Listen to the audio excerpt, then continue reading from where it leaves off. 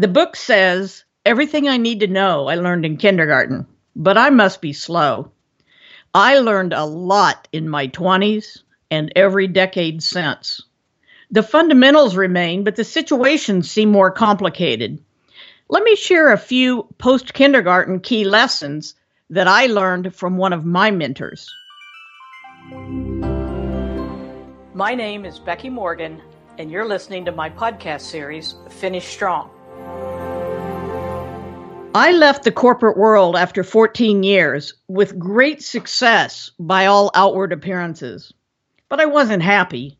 I loved what I did, but not who I did it for. Had I listened more closely to Ed, my longtime mentor, it wouldn't have taken me 14 years.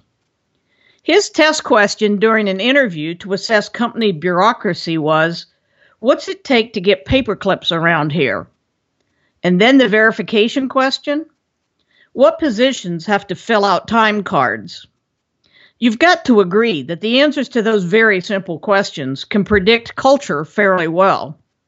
As a consultant, I use simple questions to discern which companies truly want to excel and which don't. I've got no time for those who want to pretend. Do you have very simple tests for distinguishing those you want to work with from those more trouble than they're worth? Next, ignorance is not a bad thing unless we try to hide it. When Ed interviewed for an executive position with NCR to lead engineering of an important new product line, his answer to the "How familiar are you with this technology?"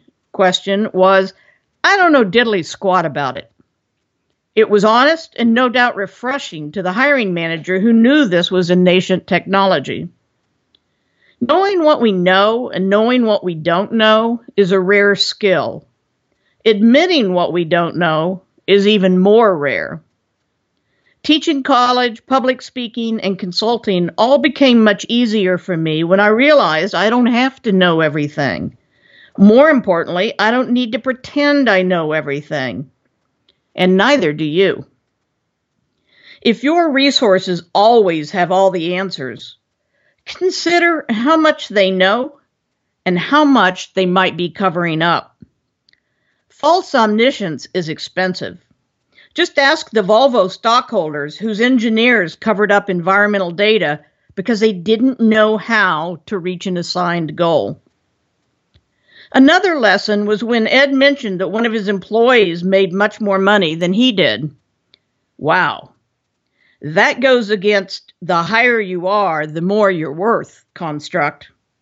When I challenged him to ask for more money, he simply replied, "Of course he makes more money than I do. His skills are more unique." So who makes the most isn't a big deal.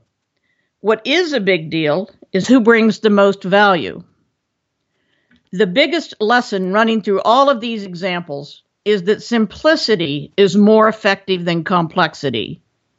Each of these examples demonstrate a straightforward approach.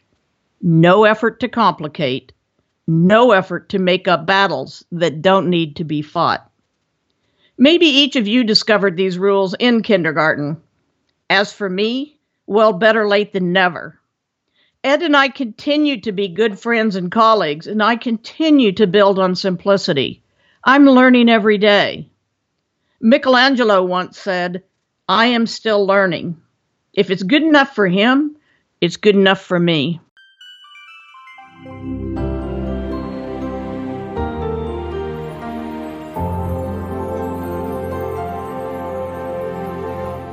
You've been listening to my podcast series, Finish Strong, with me, Becky Morgan. For more information, visit my website at www.fulcrumcwi.com.